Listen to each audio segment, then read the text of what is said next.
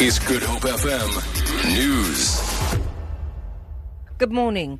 The City of Cape Town has issued permits to two different PAC groups to march as part of commemorations of the Sharpville massacre and the killings in Langa on the same day on March 21st, 1960. City spokesperson Priya Reddy says the marches will both culminate with gatherings at the Langa, Washington Square. Reddy says the groups have been granted permission to gather at different times of the day. We have approved for two marches from the PAC on the 21st of March, which is Human Rights Day. The marches will start in Langa at the D block and go to the Monument Circle. There will be two groups, as I say. The one will march in the morning from 9 o'clock to 1 o'clock, and the other one will march in the afternoon from 2 o'clock to 4 o'clock. Each group has been approved for 1,500 people. People have started making their way to the Moses Mabhida Stadium in Durban, where the national commemoration is taking place.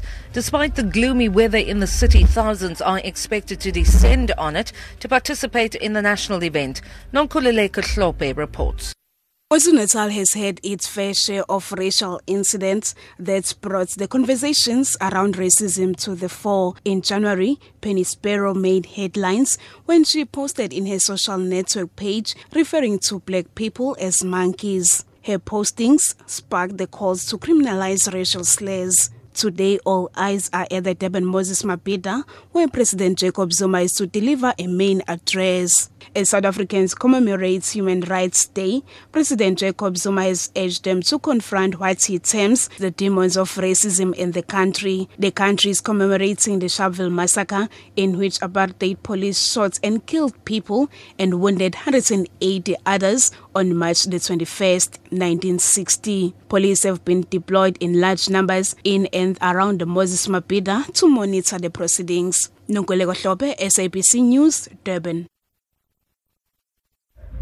Political analyst Somadoda Fikeni has described the ANC's decision to dismiss an open letter from party veterans as a missed opportunity. The Nelson Mandela, Ahmed Kathrada and Oliver Tambo foundations have decried the current socio-economic state of the country and the leadership of the ANC. They sent the letter to ANC Secretary General Gwede Mantashe, who said the letter should not have been open. Fikeni says the ANC should engage and listen to the three important organs. These are organizations representing the stalwarts. Therefore, they have a moral authority that they should be listened to, irrespective of the fact that some of these letters may have made their way to the media.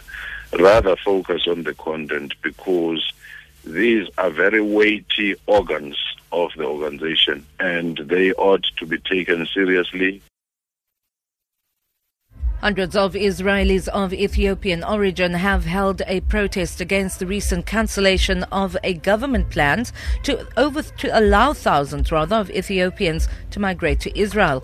Last year, the cabinet approved a plan to allow the migration of some 9,000 Ethiopians.